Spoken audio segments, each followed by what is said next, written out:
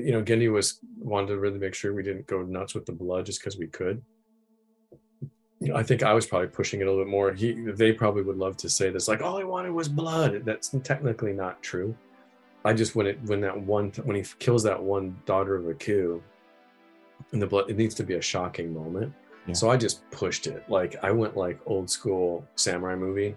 When he cuts it, it just goes like sprays along the wall, and we're linger on her for a while as she like and then goes, and we can see the blood just starting to just slowly drip on the wall. Then you cut and you see here the deck, and then the blood is spilling out over the stuff. He was just like, it just goes on too long, dude. Let's pull it back. Let's save it for the pooling. That's all. We just need to see it fly, and we go blood for the first time, and then it hits, and then we see it pool, and it's like, okay. But at least he didn't take out the other stuff, because then he's wounded, and the shots of his hand along the wall and stuff like that, and leaving the blood trail, all that stuff was very important to me. So all he did was just make sure that this mega Shogun assassin style spray, because I love those old Lone Wolf and Cub 70s movies. It's like we watched that shit to death back in it when we were young, and we fucking love it. So that was almost like an homage to that, but it was just a little too much at that moment for Gendy. So he pulled that thing back, and it's cool. But there's so much in there that we finally were able to do, that we were just chomping at the bit all the time to like do, it's like so cool. Hey guys, it's your host Julian. This week I sit down with one of my favorite storyboard artists of all time, Mr. Bryan Andrews. This one was a long time coming. I've been a fan of Bryan since I was a little kid, and I really didn't even know it back then. I mean, Samurai Jack, you guys know how much I feel and just care for this show. So that alone, I mean, he's got G14 classification for the rest of his life just by working on that show. We talk about Samurai Jack, obviously. We talk with Gendy. We do a little bit of Hotel Transylvania talk. And of course, we talk just very briefly about the Marvel Cinematic Universe and what he's done on there. I didn't want to go too deep into that because I figured we could have spent an entire episode, maybe even 2 or 3, just on the Marvel stuff alone. I hope you guys enjoy, and if you guys are liking the show, tell a friend, and don't forget, give us a 5-star rating. That helps so much. Thank you guys for listening. I truly appreciate it, and I hope you enjoy the show. Ladies and gentlemen, welcome to What's in My Head podcast. I'm your host, Julian, and today I'm joined by Mr. Bryan Andrews. Bryan, how are you, sir? Good. How you doing, man? Oh, fantastic. Dude, this has been one chat that I have been slow, like it's been sitting in a pot on the stove just simmering for about 1.5 years, almost 2 years now, ever since I talked to Robert Alvarez, one of my favorite people. The fans have heard it so many times. A national treasure, Robert Alvarez. Brought you up and talked to you up, and then I've had many talks with Randy Myers as well, and he's brought your name up, and there's been quite a few people that have dropped your name, so I'm excited that we're finally getting to do this. So keeping in the tradition, for the last couple of weeks we've been doing podcast with Cartoon Network family. So when you hear that term, like I said, we just passed the 30-year anniversary a couple weeks ago for Cartoon Network. When you hear that term, Cartoon Network, man, what's the first thought that comes to mind? Samurai Jack. Yeah, that's a good thought. But before that, obviously, Dexter's Laboratory and, Powerpuff Girls and all that stuff, because those guys were doing that, it helped really Cow and Chicken, all those things that came out of that shorts kind of, program, I guess, back when they were all in that Hanna-Barbera, the old school Hanna-Barbera, lot, the studio, Mm-hmm. Yeah, those are like a bunch of classmates of mine, and they were over there doing that stuff. And next thing you know, they're over in Burbank in that building, and they've got stuff. And I forget how I heard, but again, he was doing a new show. Like someone else was going to be doing some of the Dexter stuff. He was going to start up the Samurai Jack thing, and I totally forget like the details. It's crazy, time goes and memory goes, but I just remember at some point, I don't know if like my older brother Mark had visited or was talking to him. Anyways, there was something going on, and it was just like, oh yeah, again, he's doing the Samurai Jack thing. It's like this thing, and they were like, oh, we should get you guys to do it, because they would like have board artists. Some guys were on staff, but they needed stuff done with the first season. They'd freelance stuff out, and they knew from college and from our things we were doing outside of college that were like full on action guys and just, bored dudes, whatever. Like we can do whatever. This is right up our alley.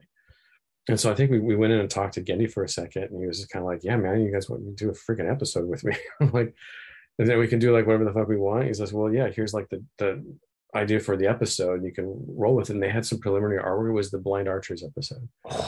And they had some preliminary artwork that Dan Crawls, like a genius, did just to understand a little hint of some of the imagery. And he showed us like the test that Gendy and company had put together, the proof of concept. Like, yeah, we want the stylized stuff, and it's really wacky, and then all this cool stuff, and it's so designy, and then in his test, he's doing different aspect ratios and popping and doing some of the anime sliding, trick, all that shit. He's like, it's like whatever you need, whenever you need it. It's like the entire grab bag of cinema is yours to play with. And we were like, fuck yeah. Because, by at that point, we've been working for other places, and there's always like, different people above us that have different opinions. And, you're trying your best to make things cool. But sometimes the bosses above you don't know how to be cool, right? So, but here's Gendy, and we've known him from college and everything. And he's allowing us to go fucking nuts. So Mark and I said, hell yeah, let's do this. This is so fucking hilarious. So we boarded the thing. We worked together. We boarded it. We split up in a couple sections, and like he was taking one section. We talked about the story, what we wanted to do fully, and we boarded it. And you've probably heard it, but you go and you got 4 weeks to rough it, and then you go and you pitch it, hang it all up, and you pitch it live to everybody. And then he gives your notes, and then you have 4 weeks to tie it down and get it in your little storyboard, pages and stuff like that. And there you go. And it was hilarious because Gendy just like I went ape shit. It was like, there really wasn't any notes, not really. And he basically said, this is Samurai Jack. This is what I've been trying to tell you guys. You know what I mean? And we were just like, fuck yeah. And he's like, you guys got to do another one. And so another one we did was also in season 1. And he came up with the idea just for us. It was the Scotsman episode, because he knew we cling tightly to the wafer thin thread of Scottish ancestry that we have. We're like total Euro mutts, and there's probably like very little to none Scottish, but we're like, even if there's 0.01%, that's 100% of who we want to align ourselves to is Scotland. So, and we have like kilts and everything. Mark got married in a kilt and everything. So, and again, he knew all this, so he created the Scotsman character basically as this mega version of Mark in some ways. And so we came in and did a pitch for that, and we split up. So we would tag team our pitches, right? So when we're pitching, I'm Jack, and Mark's a Scotsman, and Mark is way even louder than I am. So yeah, Gendy was just Gendy to this day will be like, fuck, why didn't I? He usually would record the pitches just in case he needs to go back and check something. But for whatever reason, those initial 2 ones we did, either he doesn't have the tape or he just never recorded those. But it kills him too, because it's like that was me and him tag teaming it, and Mark saying all the lines like totally in a Scottish brogue and just like bellowing and screaming, and I'm being like Jack, and I'm totally like Steely because I'm doing my best Phil Lamar impression, you know what I mean? Yeah. But people were laughing their asses off. And in that board, Gendy had like fucking 2 notes only. And one was just like, let's be just a tiny bit wider on this shot. And on this shot, let's just be like a tiny bit tighter or something. Like the most superfluous, whatever, totally. Yeah, no problem. It's fucking fine. There was nothing, so he fucking loved it. And from that point on, then I came on full time from season 2 all through the rest to work on a bunch. And then Mark would freelance out like maybe like 2 other boards. I think Mark did the Scotsman's Wife all on his own, and he did Demongo all on his own. Otherwise, I was paired with another good buddy of ours. I brought a friend in, Bryan Larson, who worked on he was doing animation on Iron Giant. And then eventually he came over, and he was young. He was also out of Cal Arts, and then he came over eventually, and got hooked up with me over when I was doing Jackie Chan Adventures, or actually Men in Black over there for Sony TV, because we needed some good board people. And he was doing that switch from animation to boards, and was like, I need somebody, dude. So I kind of like trained him to do that stuff, and he was an avid learner and totally hipping with it. So he picked it up fast. So he'd been my right hand guy. Yeah. And I was with him for Jackie Chan Adventures. And then when it came time to do the Samurai Jack stuff, they do partnerships of 2, and 2 guys like attack a board or whatever. So I was like, Larson, get over here with me. And so he would always be my guy, and we'd do those episodes, those other Samurai Jack episodes together. So It was awesome. But yeah, so when you mentioned Cartoon Network, a lot of stuff comes to mind. You know what I mean? Just a lot of things, and all the people that were working there on all those other shows at the time. You know, it's just, it was great. It was a special time. You know. There's a couple things I want to circle back to, and I've done this a couple times, man. But I'm so glad you brought up the Iron Giant. My first tattoo was actually the Iron Giant, and excuse my no must have an ass here, and I don't know if you can really see it.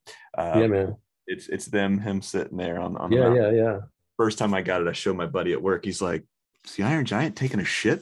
I was like, "No, dude, he's just taking a break on the mountainside." He's like, "No, he's taking a shit." I was like, "Fuck you, man." And I got really upset. I walked in the walk and I was like, "Oh man," I just wanted to punch some shit. But yeah, man, that movie is so special. Favorite animated movie. In my opinion, when it comes to animated movies, that's the bar. Everything else really is just trying to meet. There's other movies out there that I think up there, and they also happen to be, done by Brad Bird, Ratatouille being one, The Incredibles being the other one. It's a very special movie. Yeah. But swinging back to a couple of things you just mentioned, man. When I had Andy on, whenever I have somebody on, I was like, "Hey, I've got such and such coming on. Any stories that I should bring up or anything that I should ask them?" And he was like, "You might like this. It might just be something for throwaway." But he brought up your kilt, and he was like, "Yeah, the Andrew brothers, they're really big into kilts." And he's like, "I think it was Mark. They got married, and you confirmed that story." He's like, "Mark got married in his kilt and everything like that." So he's like, he might bring it up, he might not, but he's like, just know he was always over the place. And I think I'd have to go back and actually look at what he said. He was like, "I'm not sure if he wore underpants underneath his kilt." And he was like, it might be something you want to ask. It might not be something you want to ask. He's like, "It's up to you." I'd have to scroll back and look, and I'll send it over to you once we get off here. I'll send you a little screenshot of the stuff. But yeah, he had the first thing he brought up. He's like, Brian's kilt. Yeah, no, it's true, dude. I mean, technically, you don't wear anything under your kilt unless you're doing athletics. So there can be proper decorum. So even in the old days when they would wear kilts into battle, it's just like you're not supposed to be wearing nothing. But if you're doing the Highland Games and you happen to fall over in front of a crowd, you don't want to show off. You want to have some sense of decorum. So, but need them bangers and mash out. yeah, exactly. So no, that's true. That's freaking hilarious. Yeah, when my bro got married, they also they honeymooned out in Scotland for a month.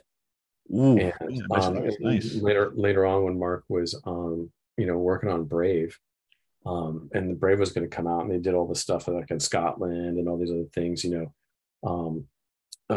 did it, for Pixar and everything. They'd go and like look at the land and do their inspirational tours and stuff like that. So Mark basically kind of followed the same path that he did when they were out there for their honeymoon.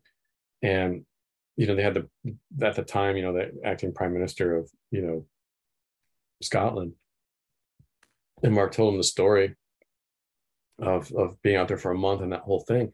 And what it was is, as soon as they got off the plane and they get the first cabbie they get, usually, the cabbie's like super friendly and super cool. It's just like, where are you from? Blah, blah, blah. They're like, from the US, and we don't know where we're going. We want to see the best stuff, but not just like touristy shit. We want to see, like, we're here for a month. He's like, "Oh my God." And he pulls over and he pulls out a map and he spends like this chunk of time basically, you got to do this, you got to go here, you got to see this, you got to go to like this, like, pub, you got to go do all this stuff. And he basically laid out a thing, and they followed that to a T. And like, it was the most amazing trip ever. So he told the prime minister that, and Mark was giving such huge props. It's like your countrymen. It's like, it was so, they embraced us so much. It was one of your guys, just random real Scotsman, just put together this thing for us. And that's big. So apparently now officially, like somehow Scotland off, like, I don't know, on some official website, something like, they point out that tour. I don't know what's called. I don't know how you find it. But the guy was just like over the moon over Mark, and like how he was giving such props and the true story of how, and I took the Pixar guys there, and I was like, all of this is because of that one fucking guy. And so it made the dude really happy. So it's amazing, how something so small can eventually turn into something much bigger. It's crazy. It really is, man. And thank you for sharing that. And I found that note from Andy. So on a personal note, Bryan is not afraid to wear his family's tartan kilt. I apologize if I pronounced that name incorrectly at formal ceremonies such as the Emmys and Annie Awards. Uh, Since I'm a bit of a prude, seeing him always made me uncomfortable, knowing he was most likely wasn't wearing any underpants, keeping in tradition. I suppose you can ask him if he does or does not wear underpants when wearing his kilt? Question mark. Yes, that is true. But that's all I got. Huge respect for Bryan Andrews. So much skill, experience, and knowledge. And that's from Andy Bjalk. Yeah, That's awesome. Yeah, no, Andy Bjalk's awesome. You know what's funny is too, because back in the day, he was like a skater. mm-hmm. Also Still is. He's still shredding. That's amazing. But his hair was like epic long. Like he showed me, I'm like, dude, I've got hair envy because like when you were a teen, I was a teen, I wanted that hair, goddamn it. And like I wasn't allowed, but you were, and that's awesome.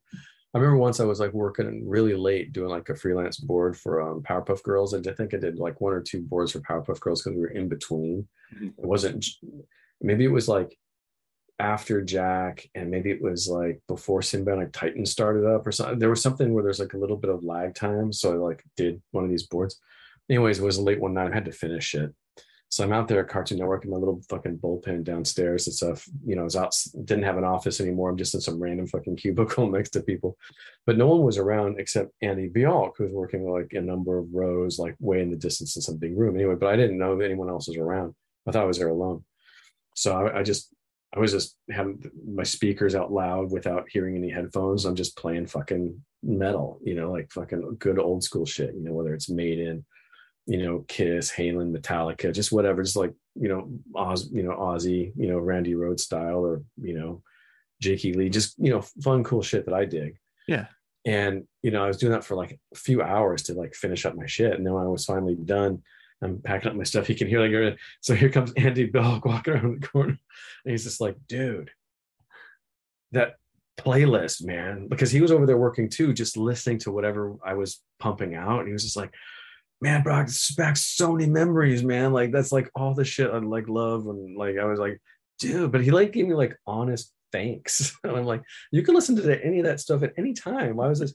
Because it was unexpected, man. It's like, here I am working late. This is really annoying. And then I start hearing all this fucking kick-ass rock coming from over the other side. It's like, yeah, man, thank you. I'm like, thanks, man. It's so nice that he pointed that out and appreciated it, you know. Hey guys, it's your resident cartoon junkie Brandon Jones here, asking you to have a listen to my Animation Destination podcast. It's an animation celebration podcast, and it's full of all sorts of stuff about anime and cartoons and voice acting and all that sort of thing, and just a really all-around celebration of anything animated. So come on by and check it out. We've got fan episodes of your favorite animes to your most obscure cartoons on Netflix that no one's ever heard of, and just really love talking about it. You can subscribe to us on Spotify and iTunes and anywhere else you can get your podcasts from. So stop on by, subscribe, and stay tuned for the Animation Destination podcast. That's really cool, man. He was awesome. One of my favorite guests I've had on, because he, like you, he had been somebody I'd been chasing for quite some time. And I keep saying this in a non-stalkery fashion, chasing you guys and gals, because you guys mean so much to me. You know, I've said this on so many occasions, on so many episodes, man. You guys gave people like me something to talk about with my friends. You guys helped me make friends because of the shows I watched. You know, shows like Dexter. You know, that was the show I remember sitting down there and watching when it premiered. I was like, this is different. This is, I'm a redheaded dude, so I see this. I was like, you didn't really see too many other redheaded characters and shit. You know, growing up, I had Matt Murdock, huge Daredevil fan. I had Matt Murdock, right? I had, you know, fucking Shaun White. I had Carrot Top, of all people. I grew to hate Carrot Top without knowing who Carrot Top was. And then when I get a little bit older, I see him on the Comedy Central roast of Flavor Flav. I'm probably 14 years old, right?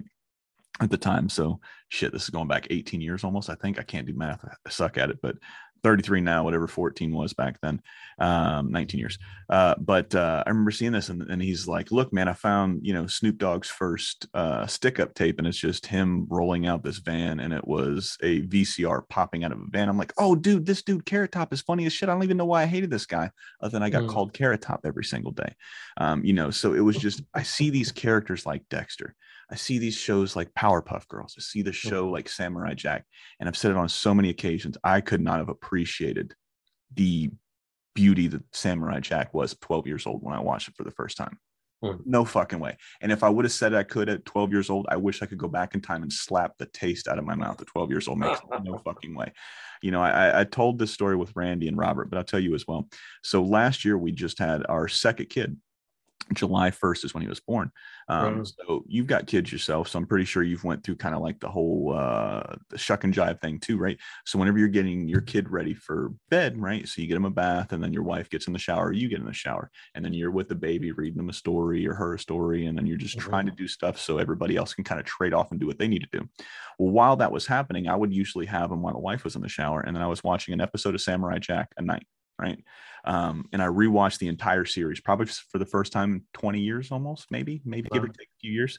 And I remember watching it. Not only did I not remember some of the key points like you would, you know, like you wouldn't remember 20 years later.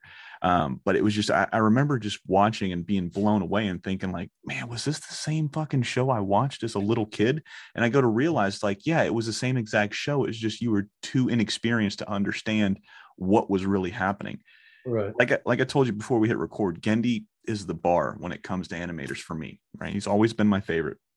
But seeing Samurai Jack and then seeing Symbiotic Titan and then seeing fucking Primal, it's just like every single property he's ever had, it goes up a notch. It goes up a notch. It goes up a notch. And then everybody else is just chasing this guy. But sticking on Samurai Jack for just a few, man. When you do that test, you mentioned the Three Blind Archers.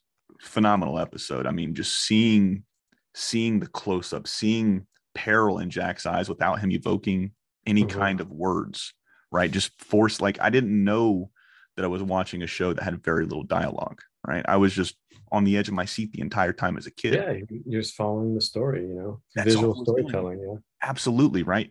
You know, so seeing that and then seeing the Scotsman for the first, like anytime I see him, I fucking crack up laughing like most people do. He's just a fun fucking character. the design is so hilarious. Like when they showed us the design, it's like, and here's the guy. We're like, oh, fuck. Like the sporin, it's the pouch that you wear in the front of your kilt. It's where you like put your car keys or your like food or your flask, like whatever you need.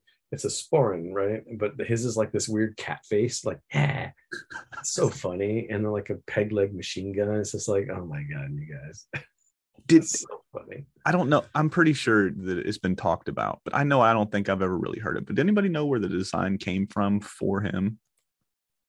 I don't know if it's based on anything super specific. I think part of me wants to. There was a guy we knew in college, Mike Bell, who basically is huge and red-haired and kind of just basically seems like what you think that Scotsman drawing is. So part of me wants to, and you know, everyone working at Samurai Jack, we're all pals that we, Cal Arts, right? It was like Craig Kelman and Gendy and stuff. And like, I mean, Craig Kelman was like in my class, you know, like we started Cal Arts together, and then Gendy and Robert Zetti, Craig McCracken, all those guys, they were like 1 year below us. They came in that second year that I was there. So I was a sophomore when they were freshmen. And so, I mean, we all know, and so I don't know. I can't remember, but I thought maybe they just used a memory of that. Like, remember Mike Bell? Oh yeah, you should look like Mike Bell. You know, maybe that was it. I don't know, because he certainly doesn't look like my brother. So, but it's hilarious. So it may have been a little bit of that. Maybe I don't know for sure, but you know, I should.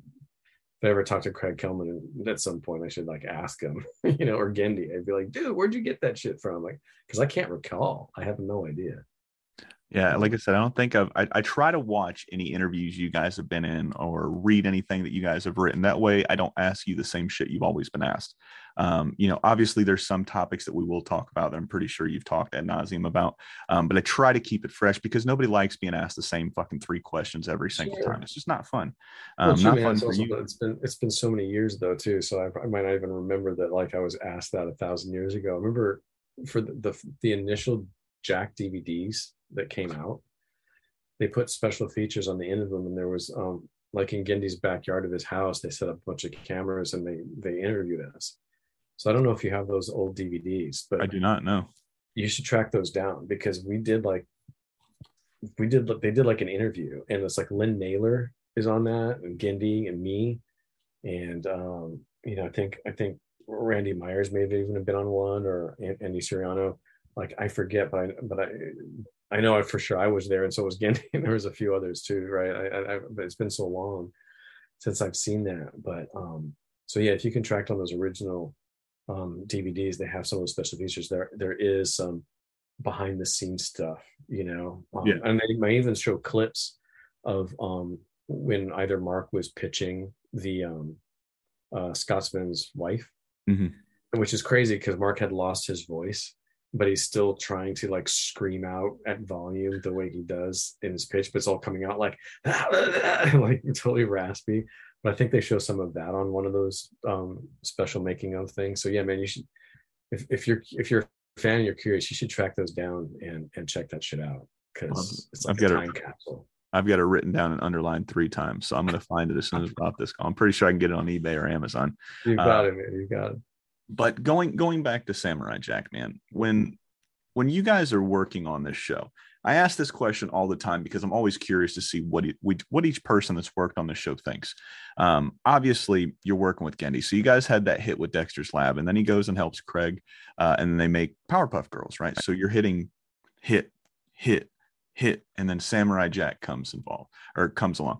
At that point, Gendy, Craig, all those guys, Rob Renzetti, Randy Myers, all these people that you guys have kind of amassed into this amazing team. Chris Battle, Andy Bjork, Craig Kelman, you brought up, Brian Larson's that you said would come in later, your brother.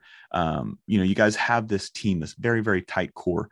When Samurai Jack comes aboard and you guys are starting to work on this, do you guys know, or you specifically, do you know, like, man, this is going to be great because of what I'm watching, what I'm seeing? When did you know Samurai Jack was going to be great? I mean, we just thought it was, for me, because I knew those guys were doing those other things, but I was off doing other stuff, so I wasn't working on any of that stuff with them, right? So I would just see it from the sidelines, going like, "Cool, I'm glad you guys are successful. It's awesome." Here I'm doing my best to try to work on like Men in Black, or I did like a season of that, and then it was Jackie Chan Adventures, and before that I did like Joseph, the straight to DVD sequel to like whatever, Prince of Egypt. So I did that, and before that I was doing layout like on Quest for Camelot. Yeah. And all that shit. So I had jumped around plenty. So when Samurai Jack came along, to me, I just felt like for the first time I finally got to truly do unfettered, like the stuff I was trained to do in college, but also that I always wanted to be doing anyway, right? Like, it's unfair to say that they trained me to do Samurai Jack in college. No, but they trained me to be a filmmaker. They trained me to understand cinema, and then whatever latent inspiration or skill that my brother and I had in us since birth, since we were always interested in films and animation and all that stuff, and we would just be trying to do it on our own before even going to school. Maybe there was some latent stuff, right, that was just always in us, ready to come out. Yeah. And when someone said, "Oh, here's some of the tools," we're like, "Fuck yeah!" And then we start building an amazing house. I don't know. So for me, it's like I had no idea how people would receive the show. I just knew I was having a lot of fun doing the cool shit that we wanted to do, and so was Gendy. He's like, "Fuck yeah, this is awesome." So I'm glad that it affected people positively and people had fond memories of it, especially enough to then come back and do that 5th season so late. So, after the fact, pick it up right where we left off, and like all that audience had grown and was ready for something that was a little bit, darker, a little bit more pushed. It's funny too, because 5th season Samurai Jack is kind of the stuff that I always wanted to do in the initial seasons of Samurai Jack, but we couldn't, right? Because it was Y7.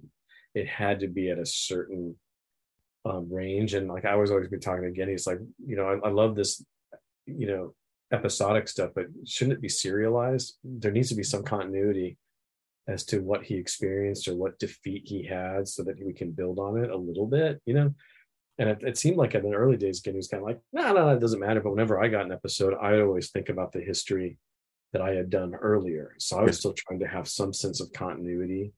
So there was some stuff like some of the later ones when Aku's like messing with him with the time portal stuff. It's just like, Jack's got to be fucking pissed. Yeah. Because it's like, this is the way to get home. And the guy's like toying with him. It can't just be like, oh, here's another one, right? He has to carry the burden of all the previous failures or close calls or just something. So we were doing our best to be cognizant of that ourselves anyway, because we would have loved to have it been more serialized. But I think Gindi would have too, but the network kind of said no, because they want a kid to be able to turn it on at any time and be able to just enjoy a thing. I mean, and I get that, but I think kids are going to enjoy a thing regardless of whether it's an independent episode or if it's serialized. I don't think it fucking matters, but they say differently. So, and they have the money. So whatever, we got to do what they say. Well, Craig McCracken had brought up the same thing, because there was a question from a fan, and it said, why didn't Blue learn any lessons? And he was like, I had to hit the reset button at the end of every episode. He was like, we couldn't go into the next one because the same sentiment you just echoed. It was, they needed a reset. It was the same thing. This is going to sound like a very dumb question, I'm sure, because you work for Marvel. But Bryan, do you read any comics, or do you read comics back in the day? Back in the day, yeah. So for sure.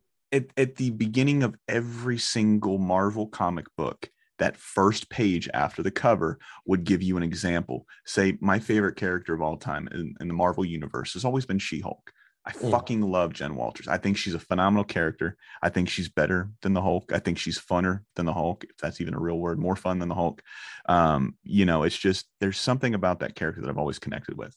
And getting, like I said, when you open the cover and it's like Jen Walters, cousin of Bruce Banner, turned into the Hulk because she was shot in the back by a mobster. So it gives you that, like, previously on the last episode of such and such in every single episode or every single comic, whether it's issue 100 or 1000, they're giving you that first page just to give you a refresher.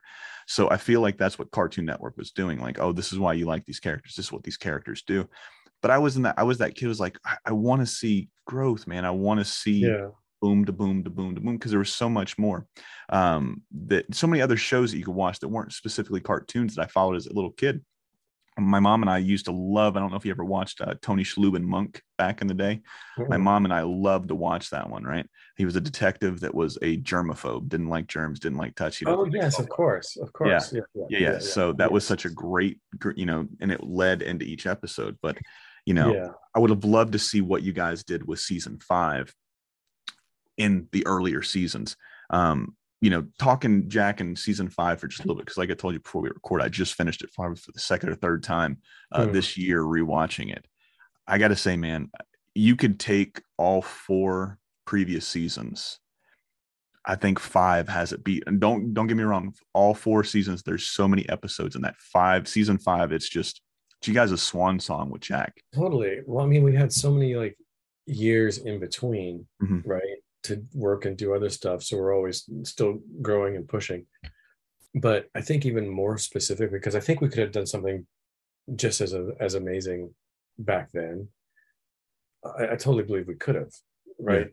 It's just the nature of what we were allowed to do in the first 4 seasons was totally different, right? So we were able to then do things in the 5th season, as TVMA, so we can push things a little bit. And importantly, it wasn't TVMA. You think, oh, so now you can have like, gore and sex and all sorts of stuff. And it's like, well, that's not Jack. So of course we're not going to do that, right? It just means that we can put our own guardrails on. We can put our own parameters. We know what the show is. We know what the characters are. Now we can just explore a little bit more deeply some of the things we always wanted to do previously, right? It's just like, so, and it's serialized, it's telling a thing, there's a fully, an arc, all that shit. So we got to just sink our teeth into it more, which was great. And I think because we always would have loved to have done it. So when we finally got the opportunity, we're like, here we go. It's funny too, because it's like, Gindi wanted to really make sure we didn't go nuts with the blood just because we could. I think I was probably pushing it a little bit more. They probably would love to say this, like, all I wanted was blood. That's technically not true.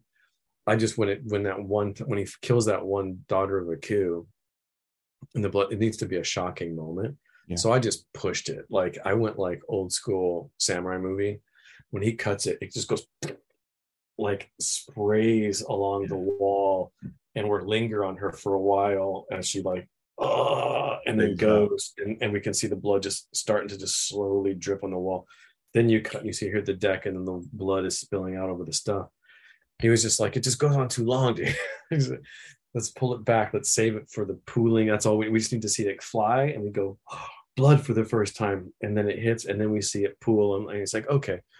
But at least he didn't take out the other stuff, because then, he's wounded, and the shots of his hand along the wall and stuff like that, and leaving the blood trail, all that stuff was very important to me. So all he did was just make sure that this mega Shogun assassin style spray, because I love those old Lone Wolf and Cub 70s movies. It's like we watched that shit to death back when we were young, and we fucking love it. So that was almost like an homage to that, but it was just a little too much at that moment for Gendy. So he pulled that thing back, and it's cool. But there's so much in there that we finally were able to do, that we were just chomping at the bit all the time to like do, it's like so cool. I'm so glad you brought that up, because when you were talking, I wanted to make sure I wrote down some stuff so I did not forget. And my handwriting sucks, but the first thing I wrote down was first human kill.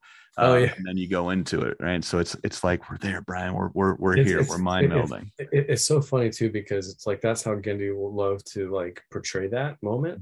But it's a bit of a retcon. Like, so he'll say now, because he killed humans in Samurai Jack, because there's the cabin of assassins.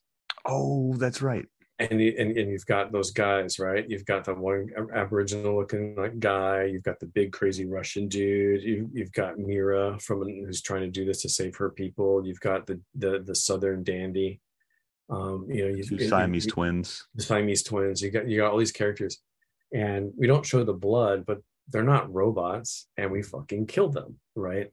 So, but because we didn't show blood, so I think Gendy was kind of like, fuck, because that messes up his ability to claim first person human kill. So in a way, he's just kind of like, well, we never got super specific. We never said they weren't robots, right? And we never said, it's like no body, no proof of death, Yeah, because we see them dead in the ground, but we didn't see blood, right? Yeah. So it's like, hey, did they, whatever. It's just like, I get it. I know what you got to try to say, but it's fine. People want to say, technically, he killed these other people too. But maybe Jack has just forgotten about some of that shit, because he went through many, many, many, many years of PTSD. And part of us was thinking that he has the beard and everything, but it's taken him so long to do it. It's like 50 years in the future or something or more, and Jack is not 50. Yeah. Right. It's because not only did when Naku sent him into the future, it messed him up. We came up with this whole thing that like all the years that he was thrown forward, he's got like that many years like in the bank, just trying to catch up. So he's not gonna he's gonna look the same for like 1,000 years or something, right? So anyways, I was nerding out about all that type of weird side effects of time. And so for me, I was like, he just forgot. That was so long ago. He can't remember that he killed those idiots in the snow. But anyways, it's so glad. But like I said, that first now that you broke that down, man, do you ever read The Killing Joke back in the day by Alan Moore? Yeah, like 1,000 years ago. I mean, I barely remember it, but yeah. I'm pretty sure you'll remember the ending, because it's Batman with the Joker's pencil neck in his fucking grip. And then the last page is the Joker laughing, page goes black, and then all you hear or all you read in the onomatopoeia is crack or crack. So it's essentially leaving your mind up to, and there's always been this huge debate between comic book nerds and fans of Batman and all this other stuff. Did he kill him or did he not? Yes, he's laughing. You hear crack. His hand is on his throat. You hear crack. He's shot these people. He's raped Batgirl. He's did this all in front of Jim Gordon. And then it's letting your mind, finish the story that they didn't hand it to you and say, hey, this is what we want you to believe. Yeah. But yeah, he fucking killed the Joker at the end of this one shot. So until you said that, I was like, oh man, that's Gendy's killing joke moment right there. Did they die? I was like, fuck, dude, Bryan, you broke this shit down so much deeper than I possibly could have. Yeah, but some of it's accidental, right? Because at the time we're just like, yeah, they're dead. No big deal, right? It wasn't until so many years later he's like, but that gets in the way of what I'm trying to say now. Fuck. So it's a little bit of retcon. But it's funny too, because we always were going to have Ashi live, because what fifth season Samurai Jack was, it was a version of what was going to be like a samurai. Jenny was going to do a Samurai Jack movie to wrap it all up, and animated theatrical release, big thing over all those years, but it would always fall through. So we had like 3 or 4 different versions of how the story could go. So when it came time to do the 5th season, my first question was like, which version are we doing? And he's just like, well, it's kind of a hybrid, because I like kind of how we were playing with this.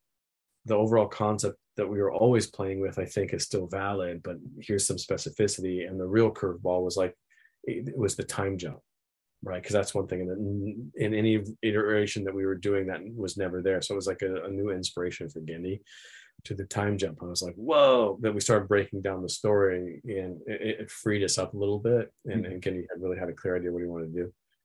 But for the longest time, we were like, while working on 5th season, we thought there might be possibly more, or we had like before he like fully locked in, he's like, no, we're done. I'm ending it for real, right? It was either one of the other movie ideas with Ashi, or it was the early stages of the 5th season. I can't remember, because they all bleed together. Yeah.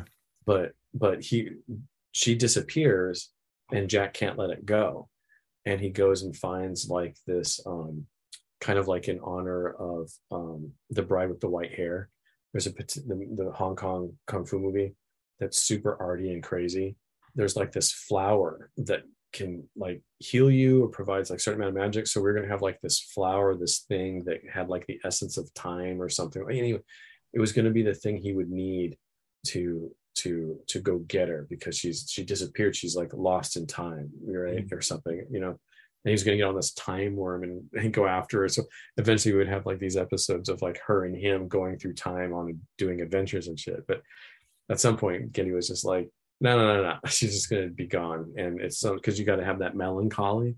Yeah. And I'm like, no. And I kept trying to pitch like, oh man, because I've got it figured out. Like, we don't have to do the time worm shit. That's weird, but I know how it could work. And like, she's having this other adventure going there. And eventually he meets up. I mean, dude, I got it all planned out. He's like, you can go off and write your fan fiction, but it's not going to happen.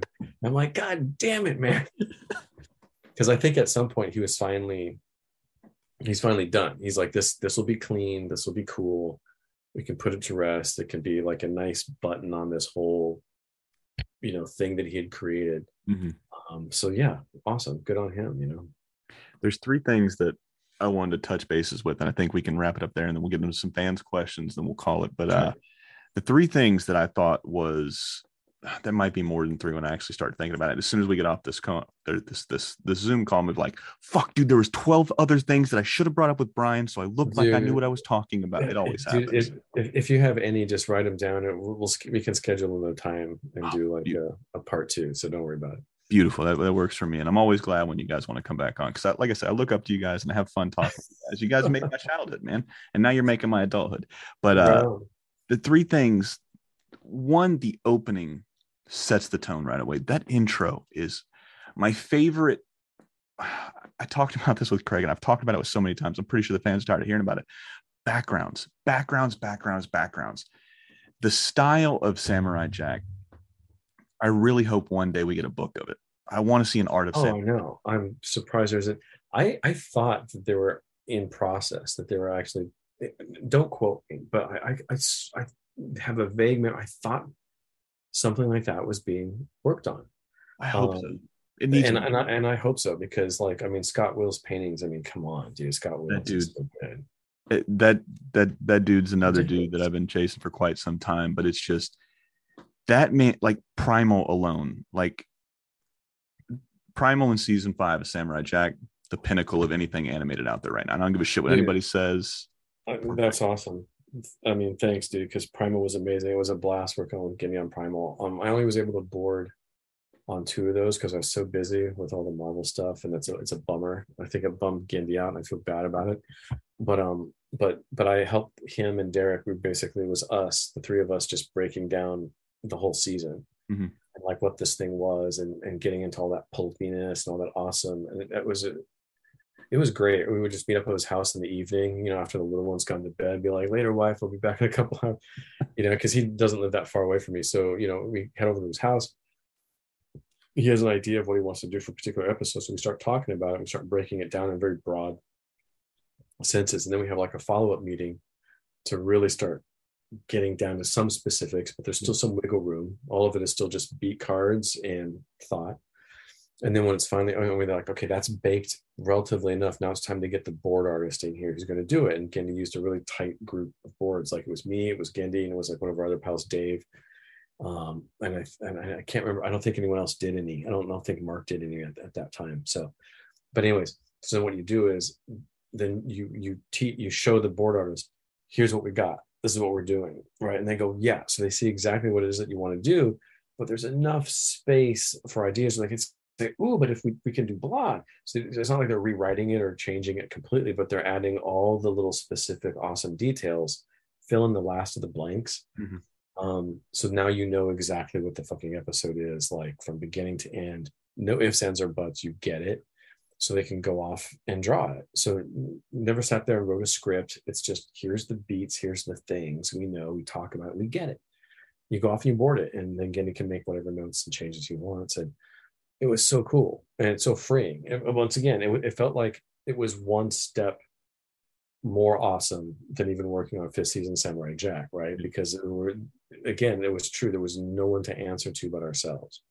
So fifth season Samurai Jack to Primal, that was such an amazing period of doing such cool work, because we just didn't have to. You just have to answer to anybody, and that's like gold. You never get that. That's what made Cartoon Network so great in the early days. Everybody forgets it, and look at Cartoon Network now. So many people's hands stirring the Kool-Aid, and this Kool-Aid tastes like shit, Bryan. It tastes like shit right now. Hopefully. No, it's true, man. It's funny because like some of that stuff was starting to happen, at the end of, Samurai Jack, the initial run, I think, but also I think some of it was around we were doing Symbiotic Titan. Yep. It just made it kind of like annoying. Like there was people chiming in a little bit. It's just like, why do they have to say? And then Gendy had clout, so we didn't have to do what they were saying, but some of the up and comers maybe were a little annoyed or pissed that they couldn't exert influence. So things started getting, uncomfortable and unwelcome. So we're like, fine, we're fucking out of here. We can do this, whatever. But Mike Lazo obviously went on to do Adult Swim. So that's why we were able to do, so we didn't call it Mike, game called Mike Lazo, and Mike Lazo would be like, fuck yeah, here's the money, go do the thing. Right. So it's just like, okay, it's time to get out of that so we can do unfettered cool over here, and that was great. Absolutely, man. And before we go too deep into Primal, man, what do you remember? What boards you did? No, you're perfectly fine. No, yeah, I do. I did Rage of the Ape Men, and then I did Scent of Death. So the one that comes right after Rage of the Ape Men. So if you remember which ones those were, so those were a blast to do. That show, like I was. So there's three things that I cried over. Samurai Jack, I'll give you those real quick. Samurai Jack, the opening, beautiful. That scene with him sitting his back against the tree. Like I said, try to stay away from this type of shit because it's kind of hard for you guys to remember. However, it's one of those scenes, like, but it's just Jack in the intro sitting his back against, and the snow's coming down, and he just breathes out. And it's just, there's something so beautiful, so quiet about that scene. I don't know what it is. I don't have the words to articulate, because I sit in front of a movie. I love the movie. That's what I can tell you, Bryan. I can't tell you, oh, I saw what he was or she was doing there with this scene and this scene. I'm too dumb for that. I just like, yeah, movie good. I like color, right? That's what I get from it. No, that's great. The other one was when you see, I don't even know what they were called. I don't even know if they had names, but they probably did, and you probably know. But the spirit samurai, the spirit shogun that was trying to get Jack to essentially kill himself. Harry Carey, is that how you say it? Yeah, but that's like the brutal way to say it. I think it's a seppuku or a seppuku. I forget how you pronounce it, but that's like the more official term. Yeah. So it was I don't know what it was, just about that character. That entire character felt so eerie. Right, the green color, just him coming out, very hulking, very different than Jack. And then I loved how Jack's anger kind of made a play in the earlier episodes in the season, because you kind of see that flashback. There's a few episodes I go back to in that original run of Jack where I'm just like, holy shit, this should have won them every Emmy for the first 2 years of Jack. That episode where he's fighting, oh fuck, what was he fighting? It was when it was the white screen, and everybody's fighting in the white, and then everybody's fighting in the black. Jack, it was the ninja episode. Yes, that episode. I remember watching that, and then like last year when I was rewatching it, I watched that episode like 3 times in a row. I was like, what? I thought the weed was kicking in a lot earlier than it was, and I was like, I don't remember this at all. And then it's just going. I'm like, I'm mesmerized, and my wife gets out of the shower, and I'm just staring at the screen like this, and she's like, "You okay?" I'm like, go back in the shower, do whatever you got to do. I'm going to rewatch this again. She's like, well, the baby's sleep. We got to put him in. He's like, he's fine. He's going to wake up in 2 hours. He's going to be hungry. I'll be here. Fine. Just go away. I wanted to watch it again. And I watched it. It's so beautiful. In that angry Jack episode, there's just something, and maybe it's because I'm taking my own personal experiences with anger. And I see that, right? If you remember Emperor's New Groove with Kronk, right? He had the devil and he had the angel on his shoulder, and they're always giving him. That's what it felt like with those anger issues, like having somebody else that felt like they were in charge of your meat vessel, right? They were driving the train. That's what happens when anger takes over. And I fucking loved how you guys brought in something real world into a cartoon. And even at a young age, I understood that.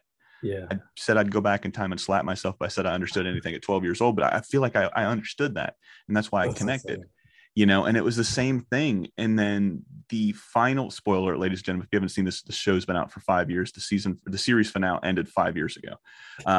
So 3, 2, 1, you've been warned. That final scene after Ashi fades to existence, because if Aku's not there, she can't be there. Him being sad and going through life, and then him coming to the end. Like I thought he was going to kill himself at the end of the episode. The first time I watched, I was like, he's going to do what the Shoguns wanted him to do in like episode 2 or 3, whatever it was. I was like, he's going into the woods to kill himself. And I was like, fuck, dude. Like I remember being really bummed the first time I watched this series, or the series finale. And I'm like, dude, please don't kill Jack. I can't take this. I started getting emotional and shit. And then I see the ladybug, right? I'm trying not to cry right now, but I see the ladybug fly in, and I'm like, these motherfuckers did it. They got me to think for just a split second that Jack was not going to be here. And then that ladybug was like the boat for the dead, the gondola ride for the dead, where they're taking the spirits and they're taking them to the afterlife. They're ushering them on, saying, hey, your time is no longer here. You've done everything. You can pass on. That's what that ladybug meant to me. That ladybug flying in, that was Ashi landing. Yeah. That was Ashi saying it's okay. That smile. Yeah. That smile from Jack made everything worth it. And I did that without crying, and I'm really surprised I did that, because I started to feel it come on, Brian. I was like, that's awesome, dude. Don't cry in front of your heroes. Don't cry in front of your heroes. But it was so it's good when art or entertainment can move you or inspire you. It's like we learned this once a long time ago with one of our story teachers, Ken Bruce. He's amazing.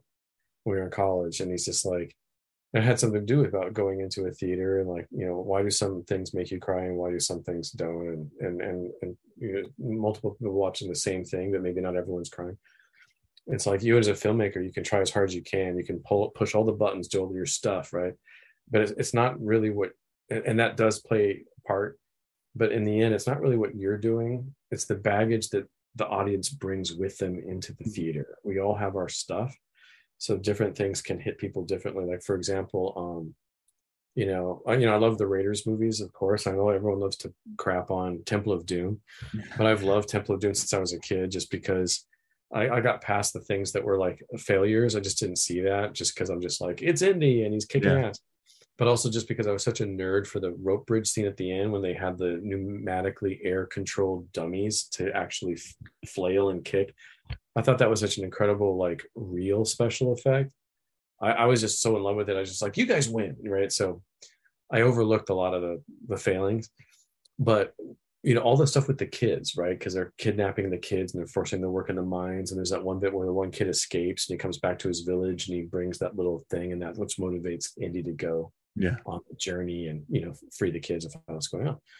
So years later, I'm an adult, fucking, this was like, I don't know when, but some of the local theaters here, like the Aero Theater in Santa Monica, they would play like all kinds of films, and you can go see them again on the big screens. They were doing like indie. And so I was there watching that stuff. I'm watching Temple of Doom. And I'm older now, right? And I don't even think my daughter had been born at this time. Maybe she was, or maybe she was en route, or I was dating my gal who would eventually become my wife. I forget what it was, but there's something, or maybe because my older brother, he had kids, so I'd been, I'm a different man. Yeah, absolutely. And they get that part, and that kid comes around the thing, and he comes up against the rock, and he's just like, oh, strange. And like all those shots of him trying to walk towards Indy in the distance, all that stuff. I felt it welling up. It was like the child in jeopardy, and just the baggage that I maybe have attained over the years, from like being like 14 to being like 34 at the time when I was seeing this, or maybe I was 40 at the time. I forget.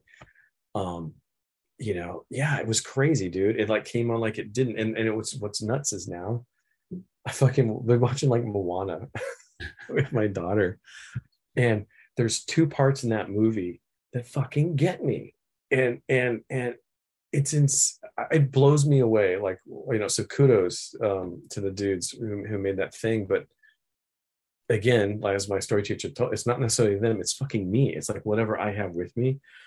I don't know how familiar you are with Moana. Oh, I'm pretty. Watch it. So it's the part when it's the part when she goes into the cave and she awakens the spirits of her ancestors, and she's on those big boats, and we go to that Lin-Manuel Miranda song, and it's them in the glory days of the ancient times, and they're sailing. That gets me fucking misty-eyed, because I project like, oh look, that's how it should be, that's how they were, and whether it's white guilt or whatever, colonialism, oppression, all the rest, all the stuff that just takes from certain indigenous and native peoples around the world. It's like, I feel a sense of like loss, but also at the same time a sense of beauty of what once was, and like it's such a confluence of emotions. And then the next one is at the end, when she realizes the stuff about Te Fiti, and she's walking out, and the music gets all peaceful and calm, and she's walking, the hair's all blowing. I'm just like, oh my God.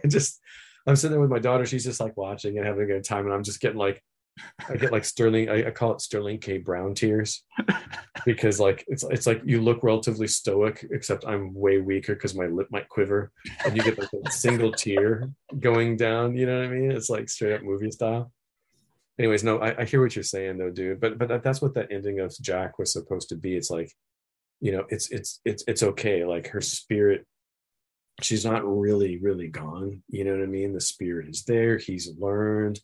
He understands. He doesn't blame himself or anything else. You know what I mean? He's way more zen at that moment about it, which is great. So it seemed like he found inner peace with just that expression, because you carry something like that. Now, obviously, I'm not a man at a time. I don't know, but sure. Seeing Jack, seeing movies like Encino Man, you see the strife in their lives, man. You see that they're a man at a time. This is not their time. They're trying to get back to whatever it is they lost. And then you see very few smiles from Jack. There was, some throughout the series, you would see some, but this smile was different. Like I said, it was just that finding inner peace. That's what everybody is chasing, and that's what I thought was so beautiful about that. And like I said, you guys absolutely crushed it with both Primal and with Samurai Jack.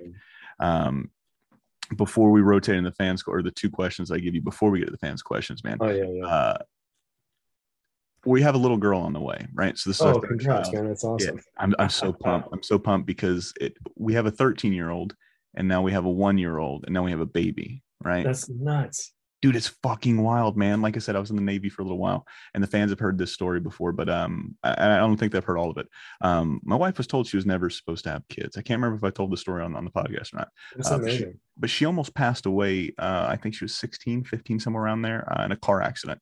She's from Massachusetts. They hit a little bit of black ice. Seatbelt failed on impact, so her entire abdomen smacked into the center console, or the whatever that thing, not center console, it is dashboard, excuse me. So she's in a medically induced coma, gangrene, a whole bunch of shit fucking happened, right? She almost didn't make it, right? She's told she's never have kids, and we had Hayden, our oldest. And then 12 years later, 11 years later, whatever it is, she's like, hey, I'm pregnant. I'm like, bullshit. And then she's like, no, I took these two pregnancy tests. I'm pregnant. I was like, holy shit, this is happening. And then it happens. And then you think, well, it took like 12 years. And I was like, I was supposed to get a vasectomy. I was like, but I'm like, man, I'm 33. I shouldn't have a vasectomy right now. And I was like, we'll just wait a little while. And then fuck, dude, a little while ago, she's like, hey, I'm pregnant. I was like, bullshit. And she's like, no, I took these two tests. I'm like, fuck, we're doing this again. This is wild. It took us 12 years, 11 years, whatever it was. And then it took us a little bit over a year. And we're like, holy fuck, dude, this is fucking wild. So I'm so excited because when I talked to, I had Linda Semensky on not too long ago. Oh, and, awesome. So she's one of those people I reach out to all the time when I've got a question about something. Her, Robert Alvarez, Randy Myers, Fred Seibert's another guy. Like they always trying to point me in the right direction if I feel like I'm being misled or I need a little bit of information. So she was like, I'm excited for you. I can't wait, because she's like, now all your movies are going to change. All of your cartoons, watching, the toys you're going to buy, they're all going to change. I was like, no, I'm still buying toys, but I'm just going to be buying girl toys. And now I have a reason to watch more cartoons, because my wife always comes in, like, watch cartoons again. I was like, yeah, I'm watching with Hayden though. She's like, but you're watching cartoons. So it's like, man, you watch those dumbass doctor shows that make me want to vomit. So leave me alone. These cartoons are fun. But yeah, I'm really excited. And, a couple years ago when Frozen came out, I remember seeing everybody, like all the moms that were driving the minivans and driving the sedans, singing that Let It Go song, right? And then I remember I was going to get my comic books on a Wednesday. I just happened to look over, and there's this lady that's fucking gripping, like white knuckling the steering wheel in her minivan. And I could hear this song, right? It's like that Adele song, Hello. Everywhere you went, you heard it, right? She's belting it out, like, and I look at her and I see tears in her eyes. I'm like, this bitch is crazy. Like, what the fuck is going on? Like, why is this song so emotional to people? I never really listened to it, right? And I'm just looking over and I'm like, man, these people are crazy. And then I see a dude and I'm like, why is he crying, right? Then I find out I'm having a daughter. Then I actually hear the song, like I'd listen to it, right? So at nighttime, we put on Disney favorites on the little Alexa machine, and we listen to the songs and stuff, because Cooper, my youngest one, he loves it. He loves the music. He loves the movies. He loves the cartoons. He loves all that stuff. And then I'm just sitting there washing dishes one day, and that Frozen song, Let It Go, comes on. And then it's like the chorus before she belts out and just becomes Aretha Franklin of the Frozen universe, right? Before that beautiful, soulful voice comes out. And I'm just washing dishes and I just start crying for no fucking reason. And I'm singing along and I'm like, and then I flash back to that lady. I flash back to that lady that I saw in the car many years ago. And I look at her, I'm like, why is she crying? And then I thought, I was like, oh shit, this is an emotional song. This is a song about this lady that's been oppressed. This lady's been held back. This lady that's been put into a box, into a corner, and told this is how she has to be. And that could be with a boy, that could be with a girl. It doesn't matter. Gender doesn't matter in this situation, because people are put in these boxes, say you have to feel this type of way because you're X, Y, or Z. Right. Well, the thing is, it's a human sentiment, right? Yes. So and it's fantastic that they were able to do it in Frozen the way they did it, and that song means so much to so many people, because God knows, like, when they have been, suffering under a patriarchy for a long time, however you want to call it, it's like there is historically tremendous oppression against womankind, right? So the song is insanely cathartic for that. But not that men could steal this, but as a human being, whether you're male, female, or anything that you claim to be, or are, someone at some point of all stripes has possibly experienced that, and or can relate to that in some way, small or some way great. And I think that's what film and storytelling is supposed to do. It's supposed to illuminate the human experience, whether it's ugly, beautiful, common, mundane, like any and all of it, right? It's to help us grapple with this thing that is life, right, that we experience.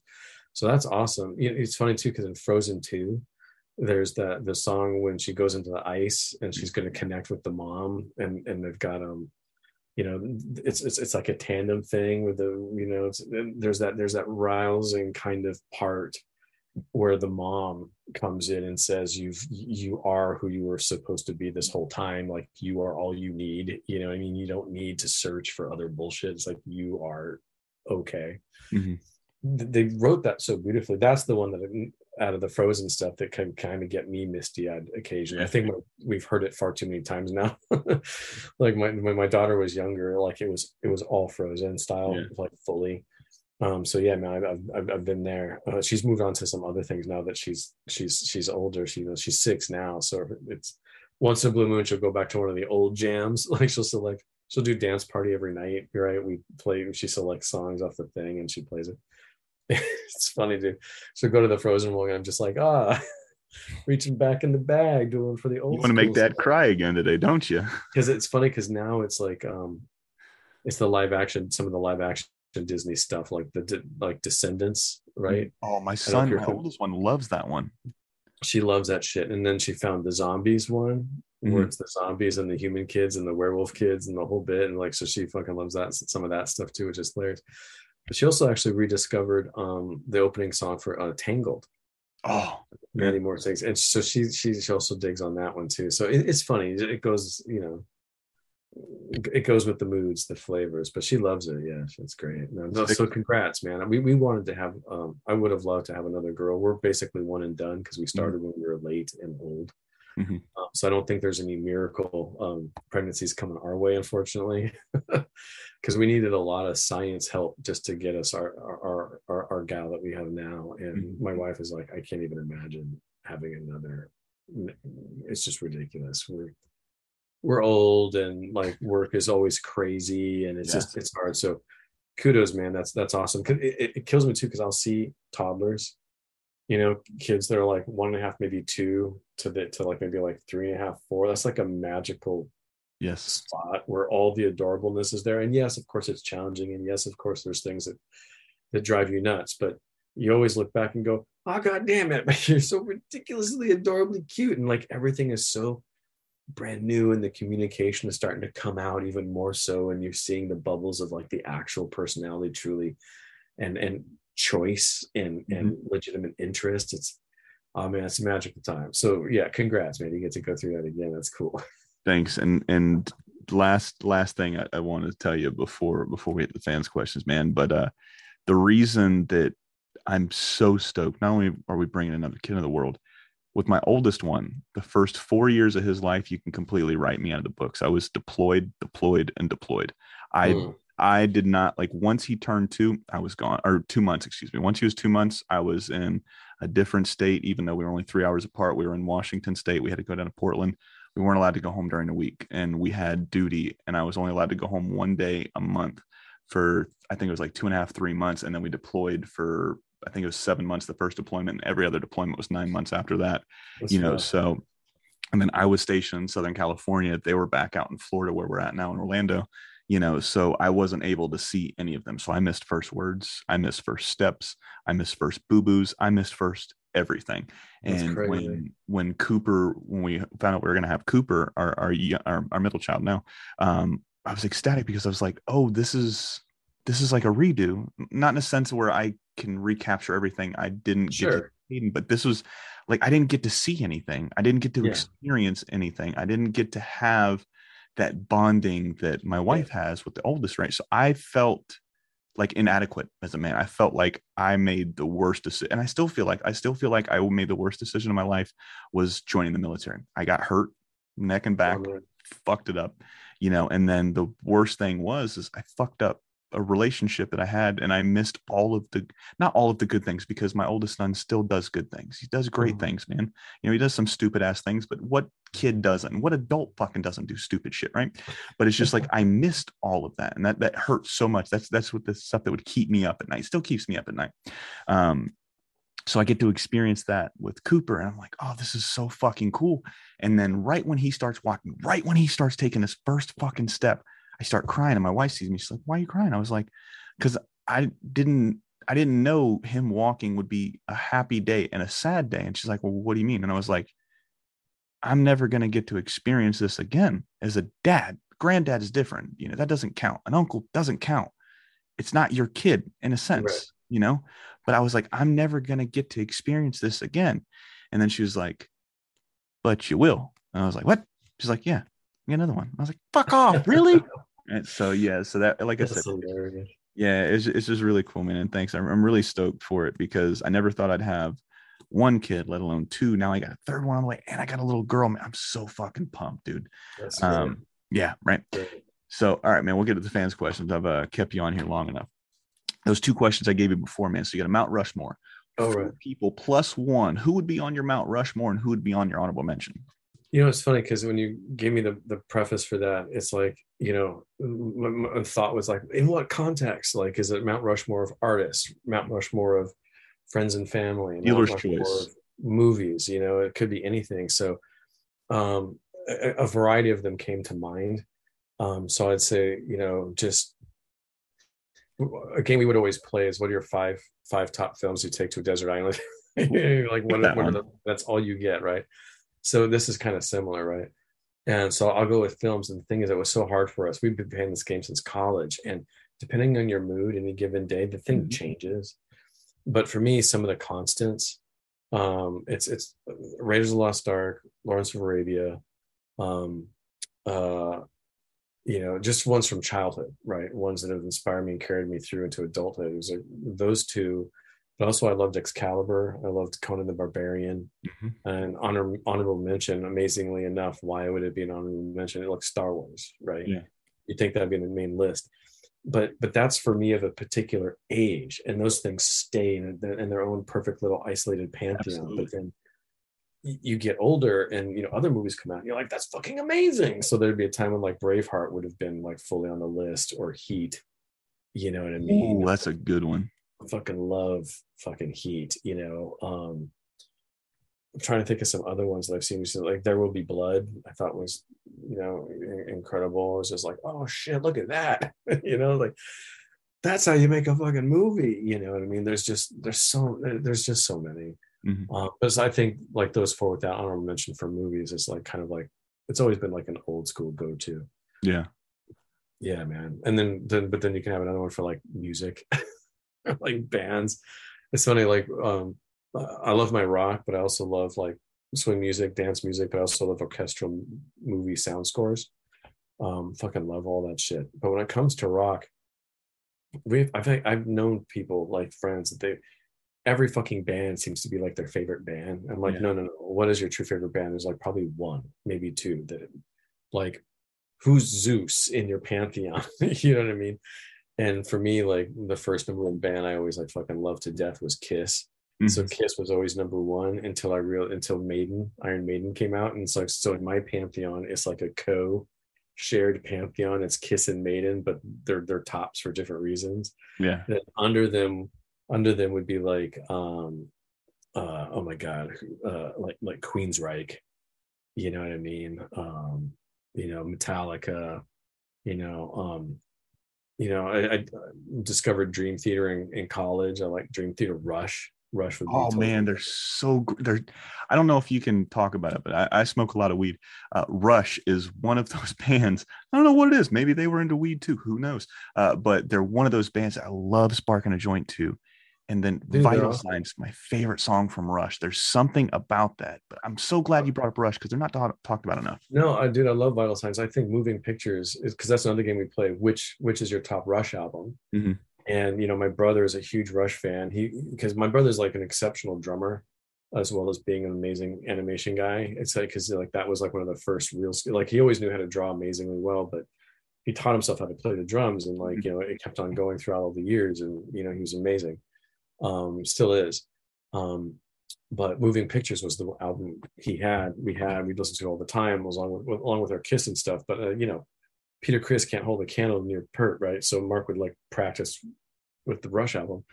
And it's funny too, because now in our elder years, we got older. My bro, he worked on John Carter, Warlord of Mars. He helped co-write that. He second unit directed on that stuff with Andrew Stanton and all that type of stuff. And I went out to visit him in London for like a week when they were shooting that fucking thing, which was awesome and fun to do. But Andrew Stanton is also a huge Rush fan. And apparently Geddy Lee has, because his wife, I think, is English, but they have a house out there, a flat out there, not far from where they're shooting. Somehow it got worked out where people talk to people, and Geddy Lee was going to come visit the set. And I'm like, what? You know what I mean? And Mark's like, yeah, because apparently this thing with Andrew Stanton, they're all hooked up, and Andrew Stanton knew that Mark was like a huge Rush fan, so we got to meet Geddy Lee, and like I got this awesome photo of Mark. Geddy Lee's just there in his coat, and it's cold, and we're outside in the set, and he's like looking around. Mark's like blah blah blah blah blah, expand things. Anyways, they hit it off, and time goes by, and I guess they exchanged a couple of emails or something at some point. Anyways, Mark eventually, he's brought in to help finish Brave, right? And as a result, they win the Oscar for Brave, right? Because that's all the Pixar movies win.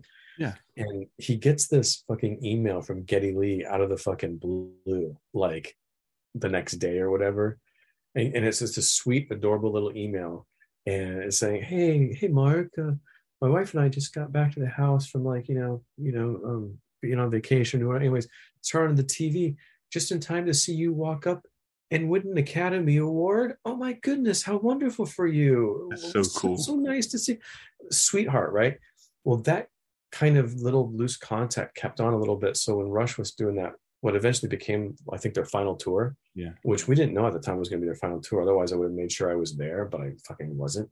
But they were playing down in LA, and Mark got to go down and hang out like in the Forum. He was able to be backstage before sound check and escorted Neil Peart's drums to the stage. Oh, that's so cool. And I think he was given the option to like, you want to get out there and play? Because they knew he was a drummer. And I can't remember, but I think he like actually said no, because it's like, no, this is hallowed ground, and I'm not going to fuck up his shit at all. Like, I have too much respect for it. It's like, I appreciate the offer. If I remember correctly, he denied. He respectfully declined. If I hope that's what I remember him telling me, but I can't. And then speaking of Iron Maiden, my bro just recently directed the Iron Maiden came out with a new album, and they've got a music video out, Writings on the Wall or something like that. Anyways, it's all this animated, and it's animated in an old school kind of like old 1980s heavy metal movie kind of way. But he helped direct that video, so we got to meet Bruce Dickinson. And so Bruce Dickinson eventually, like, he's got his fucking phone number, and like they're like Bruce Dickinson's like, before they start the tour, they're rehearsing like in some hangar in Santa Monica. I don't know where the fuck they're doing. And he's like, but anyway, so Bruce is hanging out. He's like, hey man, you want to get some lunch? He's like, yeah. So they have like this 3 or 4 hour lunch. They're talking about all sorts of shit, and like the fucking, and because we also do not only just the martial arts, but we also did a lot of European rapier and saber sword fighting and fencing as well. And Bruce was a champion in all that as well. Really? So they would talk like, yeah. During I don't know how familiar with our Iron Maiden, but in the 1980s, when they're having like one of their biggest tours ever for the Power Slave, they toured the world. Power Slave is amazing, big, great album for them, and it was a huge fucking tour worldwide, everything, all that shit. Bruce, they played like multiple sold out nights at the Long Beach Arena down here in California, and so Bruce in the day drove up to USC to compete in some fencing competitions and before the show, and then went back and then did the show. And then that was getting ready in time for like, the 84 Olympics were coming up. And then prep for it before the 84 Olympics. Bruce was actually selected, I think, to be the team captain of one of the British team fencing groups, because he was ranked, I think, 6th in the fucking, if not the world, he was ranked 6th or 1st in Britain, one of those. Anyways, he was a fucking high level fencer, mega high level fencer. And so they picked him to be, you should be the team captain of like Group Saber or group, like whatever it is. And he had to say no because they were going to be on tour for this album. Can you fucking believe that shit? Anyway, but I just think it's funny that you talk about childhood heroes. It's like, here's my bro, kind of like, yeah, man, once in a blue moon, I get to chat with Geddy Lee and Bruce Dickinson. I'm like, what the fuck? It's like insane, dude. Insane. Anyway, so those would be some of the Mount Rushmores. It's funny where life kind of takes you, man. Who knew? It's insane. it really goes to show you how big this world is and yet how small it really Right. is, you know.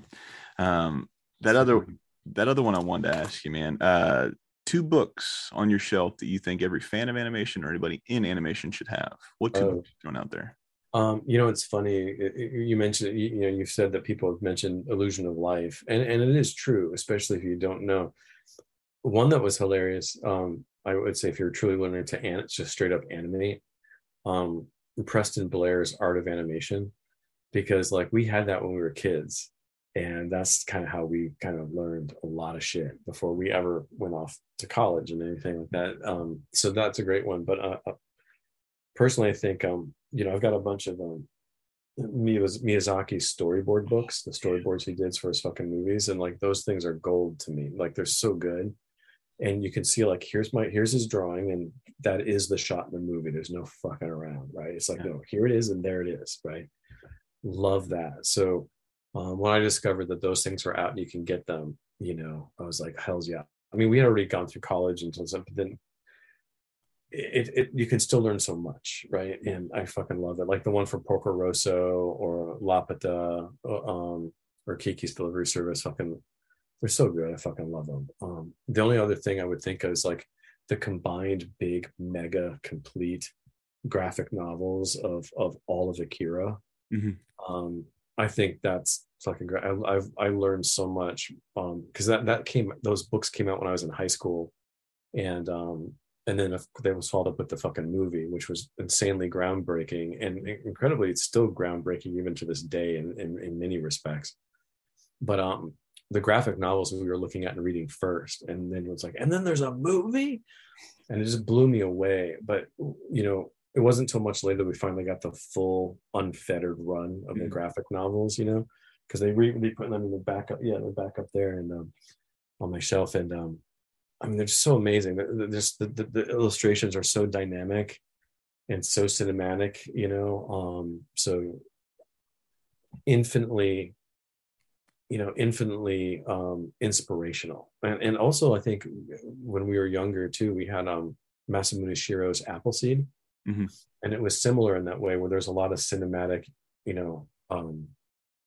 panache to how they would handle some of the panels and stuff. And I think that stuff just got ingrained, because we just consume it. Yeah. So then when we're learning boarding, it's like, I'll give you another one too. When we were young, probably too young to have these books, but we had all 4 of Frank Frazetta's books. There was the famous 4 books that he did, right? Of like the art of Frank Frazetta, but there was like 4 classic ones. They're out in the 70s. Totally dating myself.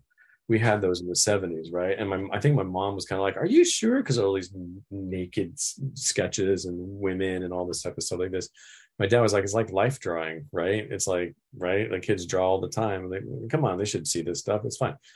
But I'm glad that they did, because the way Frank Frazetta can make such a still image have so much energy, like the poses he has and that stuff, we would look at that stuff fucking constantly from like when I was like 8 years old throughout the rest of my life. So by the time and we're looking at that and drawing it, it must be sinking in.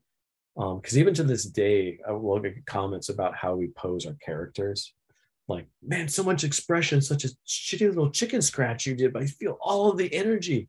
I think it's because of a combo of like growing up on Frank Frazetta poses and some of that stuff from Akira or Masamune Shirow. There's just an energy.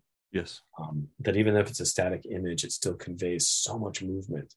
I think that's ideal, especially if you're doing boards, because a single moment you have to sell it. Yeah. So, those I think are infinitely inspirational, at least for me.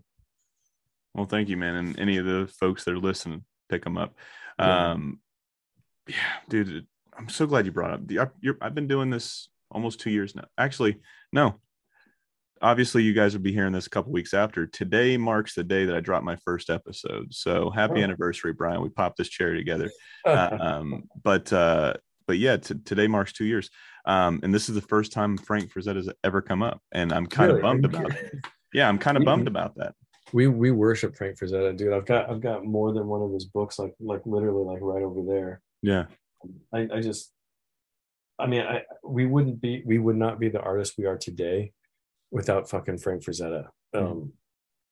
Hands fucking down. I mean, it was just so fucking inspirational. Like the stuff he did for the Conan covers, and and not only that, but like all artists owe Frank Frazetta like a huge debt, because he was the one that broke like the fucking ceiling, allowing artists to own their own work.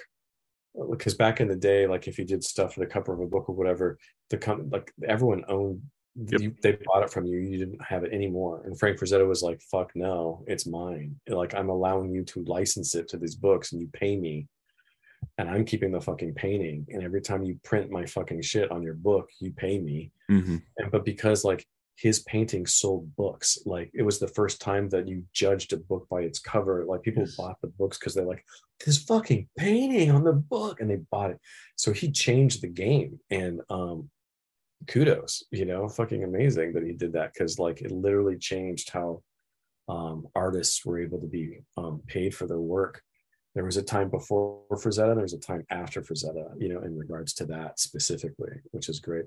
The other thing too, I'm also a fucking, and this goes to like what if, maybe we'll talk about what if at some point, like on another thing, but part of the look of what if is because I love fucking JC Leyendecker. Yes. And his stuff is incredible. And he's another icon that also predates Frazetta, but I think Frazetta probably pulled a little bit from him as well, because he was the GOAT. He was like the number one artist. He inspired Norman Rockwell, who basically aped his shit and just took it to a different direction. But so yeah, I think the illustrative works of JC Leyendecker are also infinitely inspirational. So if anyone can find books on him, there was a big thick book about his life and his art that came out. I have that one over there. It's like, that one's fucking great too. And there's an awesome one that in Japan they printed one. It's a smaller one. I actually, oh yeah, it's right here. Sometimes you can find it on eBay, but this one is great. It shows so much stuff. It shows so much stuff through his. And speaking of kills, let me show you this one. Holy shit!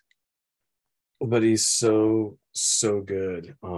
Just because his art alone, but also because it was the golden age of advertising, like the early 1900s, all the way up until like the late 30s and stuff like that, and 40s he was working. But his stuff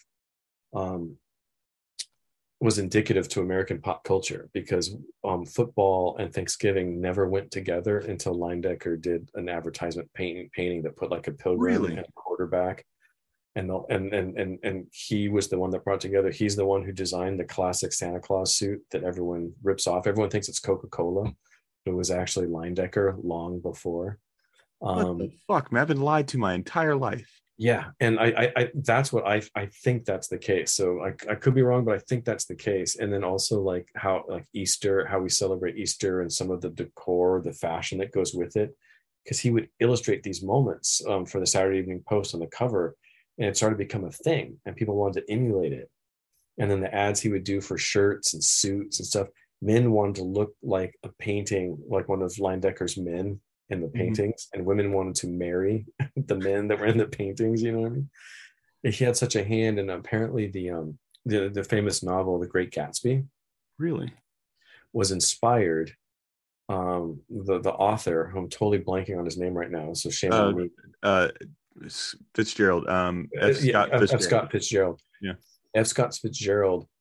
The crazy parties that Gatsby was throwing was inspired by just hanging out with Leyendecker, because Leyendecker's place was a hub of fashion, like the Roaring Twenties. The look of the Roaring Twenties was because of Leyendecker, because people wanted to look like the way Leyendecker painted his people. So he was setting the fashion stage, because he's like, this is attractive, I'm going to paint this. And then people would come out and people were like, I have to be that. And they would go do it. So he is so important to American culture, and people just don't even realize it. Yeah. So yes. So find books on Leyendecker and consume. He's amazing. The other artist, one last one I'll give you, was Gustave Doré. who's incredible. He was even before Leyendecker, and he was in France, but he was like mega super illustrator, and they would do woodblock engravings off his pictures, and they would print them en masse. Mm-hmm. So he's famous for illustrating like the Bible, and his images are full of like, it's all black and white, dark and shadow and stuff, and they're so theatrical that when movies first came to the screen, a lot of filmmakers tried to emulate Gustave Doré's illustrations and light the films like his illustrations, right? So like Cecil B. DeMille, all these guys, they're all just trying to make their shit look like his drawings, because he did them like 80 years before they made those movies, you know what I mean? So he's also incredible. So if you're looking for inspiration too, like that shit's great. Beautiful. And we'll check that one out. And the last one before we get to a couple of fans' questions here. And I intentionally stayed away from anything Marvel because I knew we'd go down a rabbit hole, and I wanted to save that one specifically for an episode. Because I'm a huge comic book fan. But this one's fun because this one is actually how I started to chase you down and try to get you on my show. Is the animation recommendation. This is where you get to throw out a name and say, hey, I think this person have fun on your show. Who should we reach out to? Who's your animation recommendation? Have you talked to Andy Soriano? I have not, no. He did that new version of the Teenage Mutant Ninja Turtles. Yeah, Rise. Yeah, and like I think there's one that's coming out right now, but there's this other one. He was involved. Seth Rogen.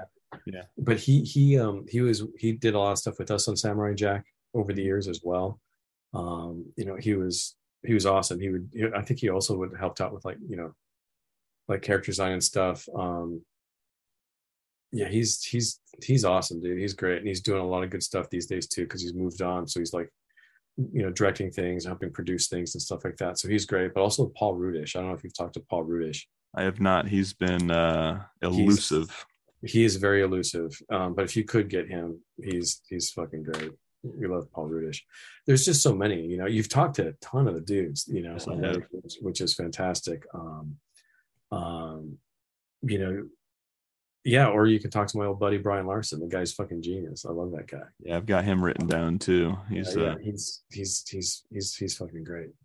So I mean, there's no end to incredible people that you could be speaking to. You know what I mean? So that's great. And if you're curious, one of these days when we're talking about the Marvel stuff, talking to any of the artists that we have, like on What If, whether it's the old school legendary Paul Lasane, or if it's some of the new blood that came in, Cynthia or Christina, I'm sure they have younger.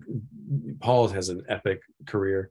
The others have a young career, but just depending on what your interest is, you can hunt some of those people down and talk to them about stuff. But they're cool. I mean, hell, Paul was saying he designed the Eye of Sauron for like the Lord of the Rings movies, so it's like that's a claim to fame for sure. What's on your resume? I created the eye. What eye? Yeah, I don't have to explain. I created the eye. Look me up. Google me, bitch. Yeah, exactly. That's so fucking insane. But yeah, it's funny, the Marvel thing. So I showed my son Beetlejuice for the first time a couple years back, right? The old Tim Burton one. And I was watching him like just, out of the corner of my eye, I kept looking over, see what he was doing, see what he was going through. Because when I watched that movie at his age, I was blown the fuck away. I wanted to be in the makeup design. Rick Baker, Monster Maker, that was what I wanted to be when I was younger. I love Rick Baker. Something beautiful about like 2 hands, 4 hands, 6 hands, whatever it was, created that. Created the werewolf, created this, created that. I just thought it was fucking crazy. It was magical. This is what movie magic was. Then I get older, I get into other stuff, and I just didn't follow that dream. But I'm watching my son, and then after the movie was done, I was like, so what'd you think, Hayden? He was like, it was okay. I was like, dude, you're 9 years old. What do you mean that was okay? He was like, the graphics, the CGI just didn't look cool. I was like, first off, all of that shit was built by hand, man. None of that was done by a computer. Yeah. I was like, second of all, we just got done watching the Avengers at this time. I was like, not everything is supposed to look like the fucking Hulk, right? I was like, this is tactile. This was made by somebody. I was like, obviously somebody's, back there drawing shit, putting it on this. I don't know, computer shit. They're doing it with computers. I was like, somebody physically had to make this from their mind. They didn't have any of these algorithms. They didn't have any of these software programs that'll help them out. They had to physically come up with this stuff. And all of this was just made just by engineering. And he was like, there's no Hulk. And then he just walked off. And I was like, God, this kid is infuriating at fucking 7 years old.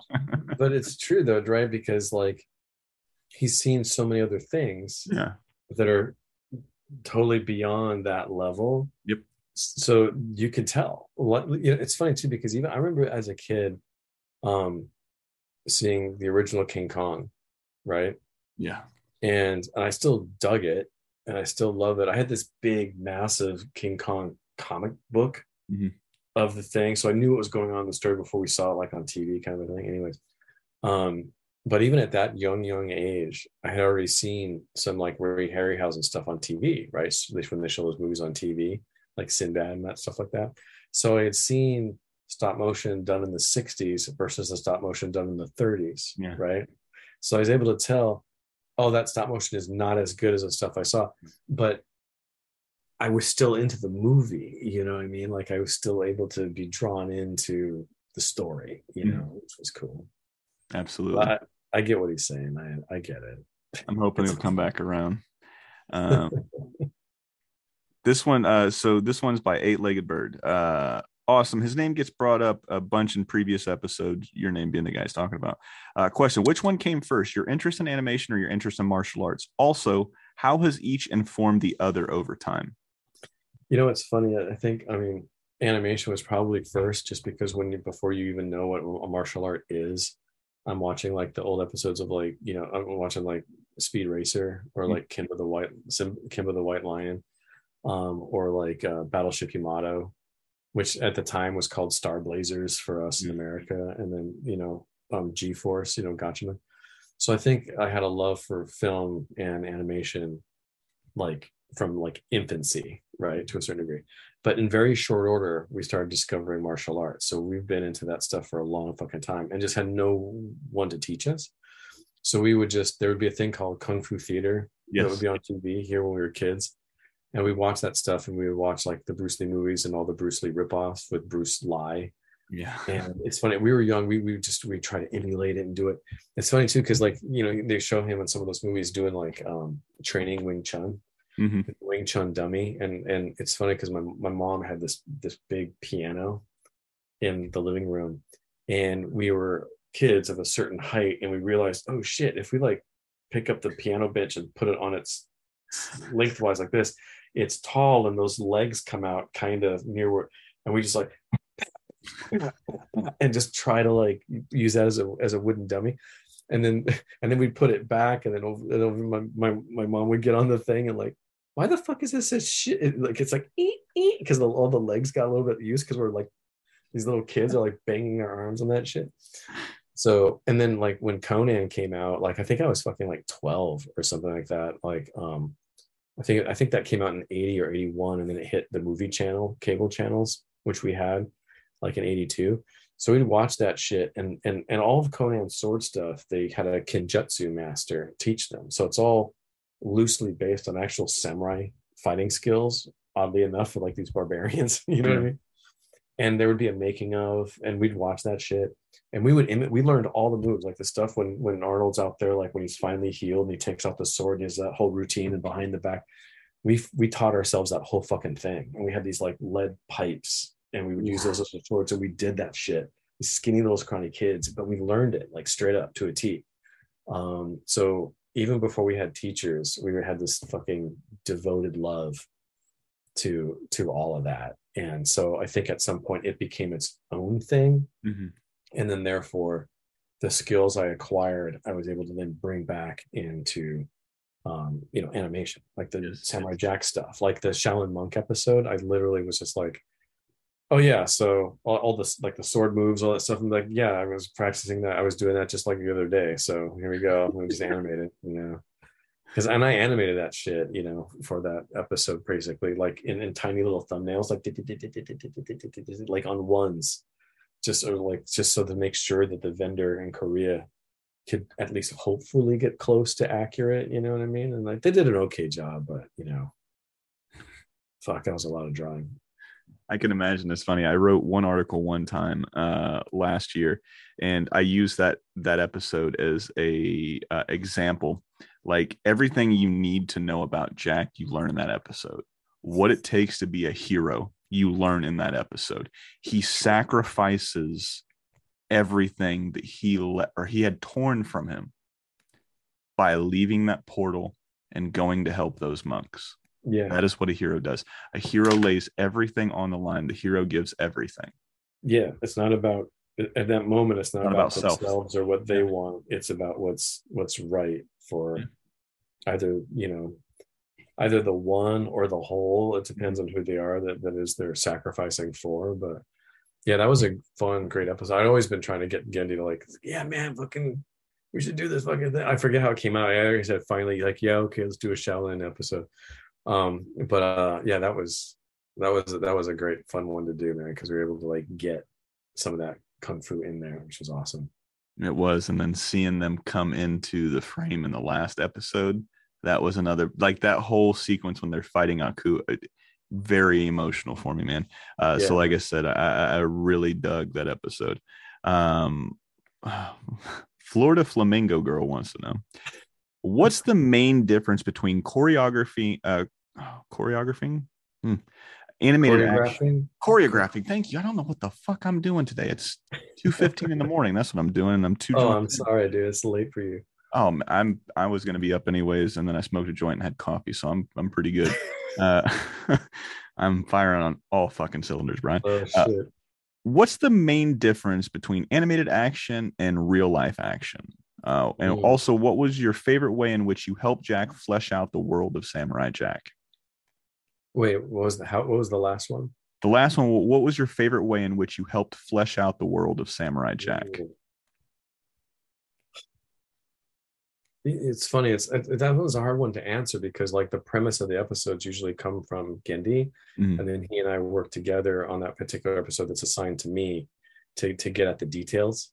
So it's kind of like it's a back and forth, it's like it's teamwork, so I mean all the episodes I was able to do, I feel are the ones I'm glad I was able to bring to Samurai Jack, like Jack and the 300, the Spartans. Oh, that's such another beautiful one too. You know what I mean? Like fucking love it. The ninja one, I did that one, and the assassins, the fucking assassin robots. Fucking love that one. And of course, the blind archer's my bro, and of course the Scotsman. So I mean, all of them have a little something, and then all the stuff we did in fucking, fifth season, like you said, like the Ghost Samurai.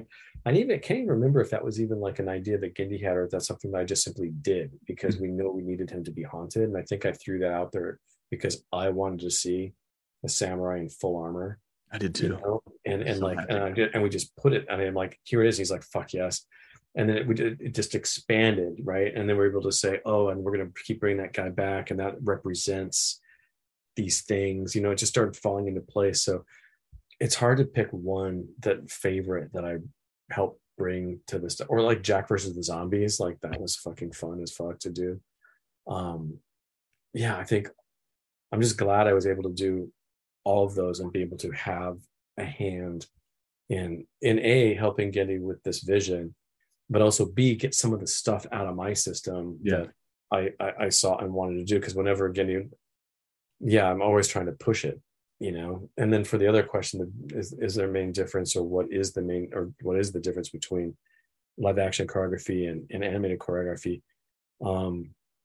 In my mind, there's really no difference, right? To me, choreography is choreography, but how you get it out is a little different. Like if I'm doing something, it's just me drawing it, or looking at some stuff for influence and reference or inspiration, going back to old fights because I watched a ton of Hong Kong fight stuff over the years when I was training and all that stuff, and we'd love that shit, right? And so going back to that stuff to see what some of the greats have choreographed before, and borrow some moves or whatever, and then sprinkle that in with your own imagination.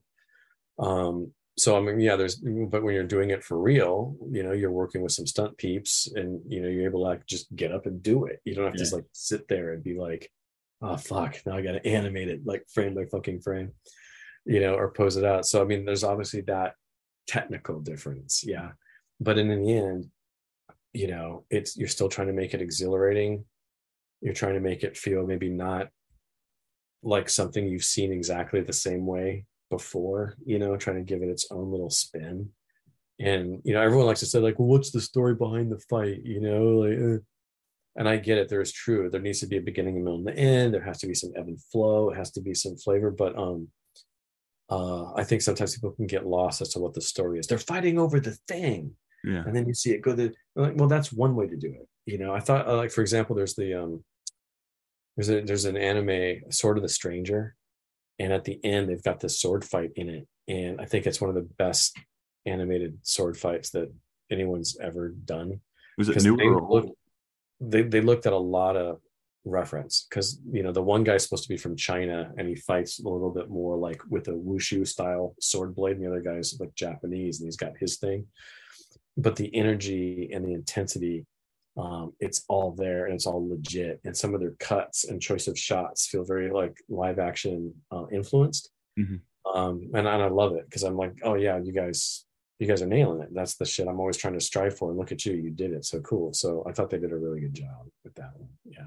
Is that a newer or older anime? I think it's older, man. I think that was out like a ways back. I mean, that's old, meaning it could have been like early 2000 to 2000s. I don't think it was in the 90s. I lose track of fucking time. I'm old. I can't remember. It all bleeds together at some point. But I thought they did a really, really fucking good job. So yeah, totally. I have to give it a shot, man. Well, like I said, Bryan, this has been a lot of fun. I'm so glad that we finally got a chance to sit here and kick it, because man, I know it took a while. Sorry, but it's crazy. Oh man, you're out here making fucking Marvel movies and making all of us nerds have wet dreams in real life when we get to see Marvel movies. So it doesn't matter what time it is. If I've got somebody that I want to talk to and they're willing to talk to me at fucking 3:00 in the morning, I'll be here at 2:15 waiting steadily for 45 minutes, man. So it don't mean shit. I don't sleep as it is anyways. But like I said, this has been a lot of fun, man. I can't wait to do this again for a part 2. If I always throw this option out there, but you don't have to. If fans want to come and say, hey man, I like what you do, are you on social media at all? You try to stay away from social media? I'm actually not really. I kind of don't do much of that stuff at all. That's good. That's good. Yeah. They can send some props to you, and then you can let me know. But or depending on, I don't know how many other questions you have, but if you get questions, like the same for next time too. Like, so if we are able to do a part 2, we can talk more about Marvel stuff. Absolutely. If there's still some Samurai Jack questions that come in or anything else, like, that's all good, dude. So by all means, and just keep it handy. And if it's a fun, cool question, I'm down. I'll answer. Beautiful, man. If I can. Absolutely, man. Like I said, this has been a lot of fun, and we do have quite a few more Marvel questions. But like I said, I tried to stay away from that one as much as possible, because I knew we'd go down a rabbit hole for Marvel. But like I said, man, this has been a blast. I'm so glad that we got to do this. I'm so glad you worked on Samurai Jack, because you were one of those people that breathed life into Jack, man. You guys made this fun. I mean, thanks, man. I'm glad people out there. When 5th season was coming out and seeing how much people like really were like, oh fuck yeah, and that really, I can only imagine that it meant so much to Getty, but someone who's been with that show since the beginning, it's like, it meant a lot to me. I was glad that it had such a wonderfully positive response on so many people. So yeah, so to you and all the other fans who love the stuff, I mean, thank you guys for watching it, but thank you guys for also loving it. I mean, that's great, so yeah, thank you. Yeah, man. Well, the thanks all goes to you guys, man. You guys work hard. You guys knock this show out of the park, man. Like I said, he's been Bryan. I've been Julian. This has been a What's in My Head podcast, and this has been another piece of your childhood. Good night. Right on, guys. My guest next week is the creator of Hey Arnold, Mr. Craig Bartlett. Enjoy the teaser. But Tucker, when you hear that man's name, what's the first thing you think of? You got a funny story? Yeah, he was such a practical joker, man. Oh yeah, he was just like relentless. He was, one of the things that you would say about an animator is they tend to be people who are in touch with their inner child. I mean, that seems like a really useful ability, to be able to conjure memory of childhood. And I really wanted Arnold to be about how childhood feels, and so. Tuck was like he had a whole lot of kid in him, and so the practical joker thing was just ridiculous. He'd get like he knew that people put up sign-up sheets on the bulletin board in kind of the community space at Nickelodeon in the big studio, and he put up a clipboard that had a pen on a wire, and it was one of those battery-powered shock pens. So people would go to get it, and and write their suggestion and like, he would like hide around the corner of the kitchens just so he could wait to see who was going to go for that pen. And he was delighted. He'd be like, "Oh my God, so and so shocked themselves on my trick pen." The other thing he did that is it seems apocryphal. It doesn't seem possible, but I even made a comic about it shortly after he died. I posted a comic about it. Was when he was so tired of people stealing his sandwiches in the same community space, the kitchen, the shared big kitchen, that he made a shit sandwich. Jesus Christ. And wrapped it up just exactly the same way and put Tuck on it and do not steal and all the usual shit that he did. And someone took the shit sandwich. And there were no more thefts of his sandwich after that. I'm myself for asking, was it human shit? Was it dog Well, shit? that's the question. He had a dog. He had a dog, Bruno, his hunting dog, who he would take hunting. I went out hunting with Tuck and Bruno a couple times. He may have used a Bruno shit, and I don't know. It's really, and I thought, did he put jam on it to make it look like peanut butter and jelly? Did he put lettuce on it to cover the shit? I do not know. That's the thing. It was like one of those things. We all knew Tuck could put out a shit sandwich and it stopped the problem. But I wish now. I mean, it was one of those things when I made that comic. I'm like, man, Tuck's not even around for me to ask these questions anymore. So he's become mythological. He was a incredible soul. Very, very talented. He worked really hard. I remember his office was always, he was just there working. Others might be milling around and shooting the shit with each other. Tuck was always working because he had stuff he had to do. He had really ambitious storyboards, and there weren't enough hours in a day. And watching him work was always cool too, because his forearm would be covered with black graphite from he was a very that kind of like active drawing where you kind of put your whole body into it. He was a very active drawer who really used his whole upper half to draw, and he wore pencils out, man. He wore them down to a stub. He was a phenomenon. Really cool person to know. Hey guys, thanks for listening to the show. If you're liking what you're hearing, leave us a 5-star rating. If you want to watch these interviews, just head over to YouTube and type in What's in My Head Podcast. Don't forget to hit subscribe there as well, and enjoy the show. Tell us what you thought about this episode in the comments, as well as over on YouTube. Thanks for listening, and I'll see you guys again next week.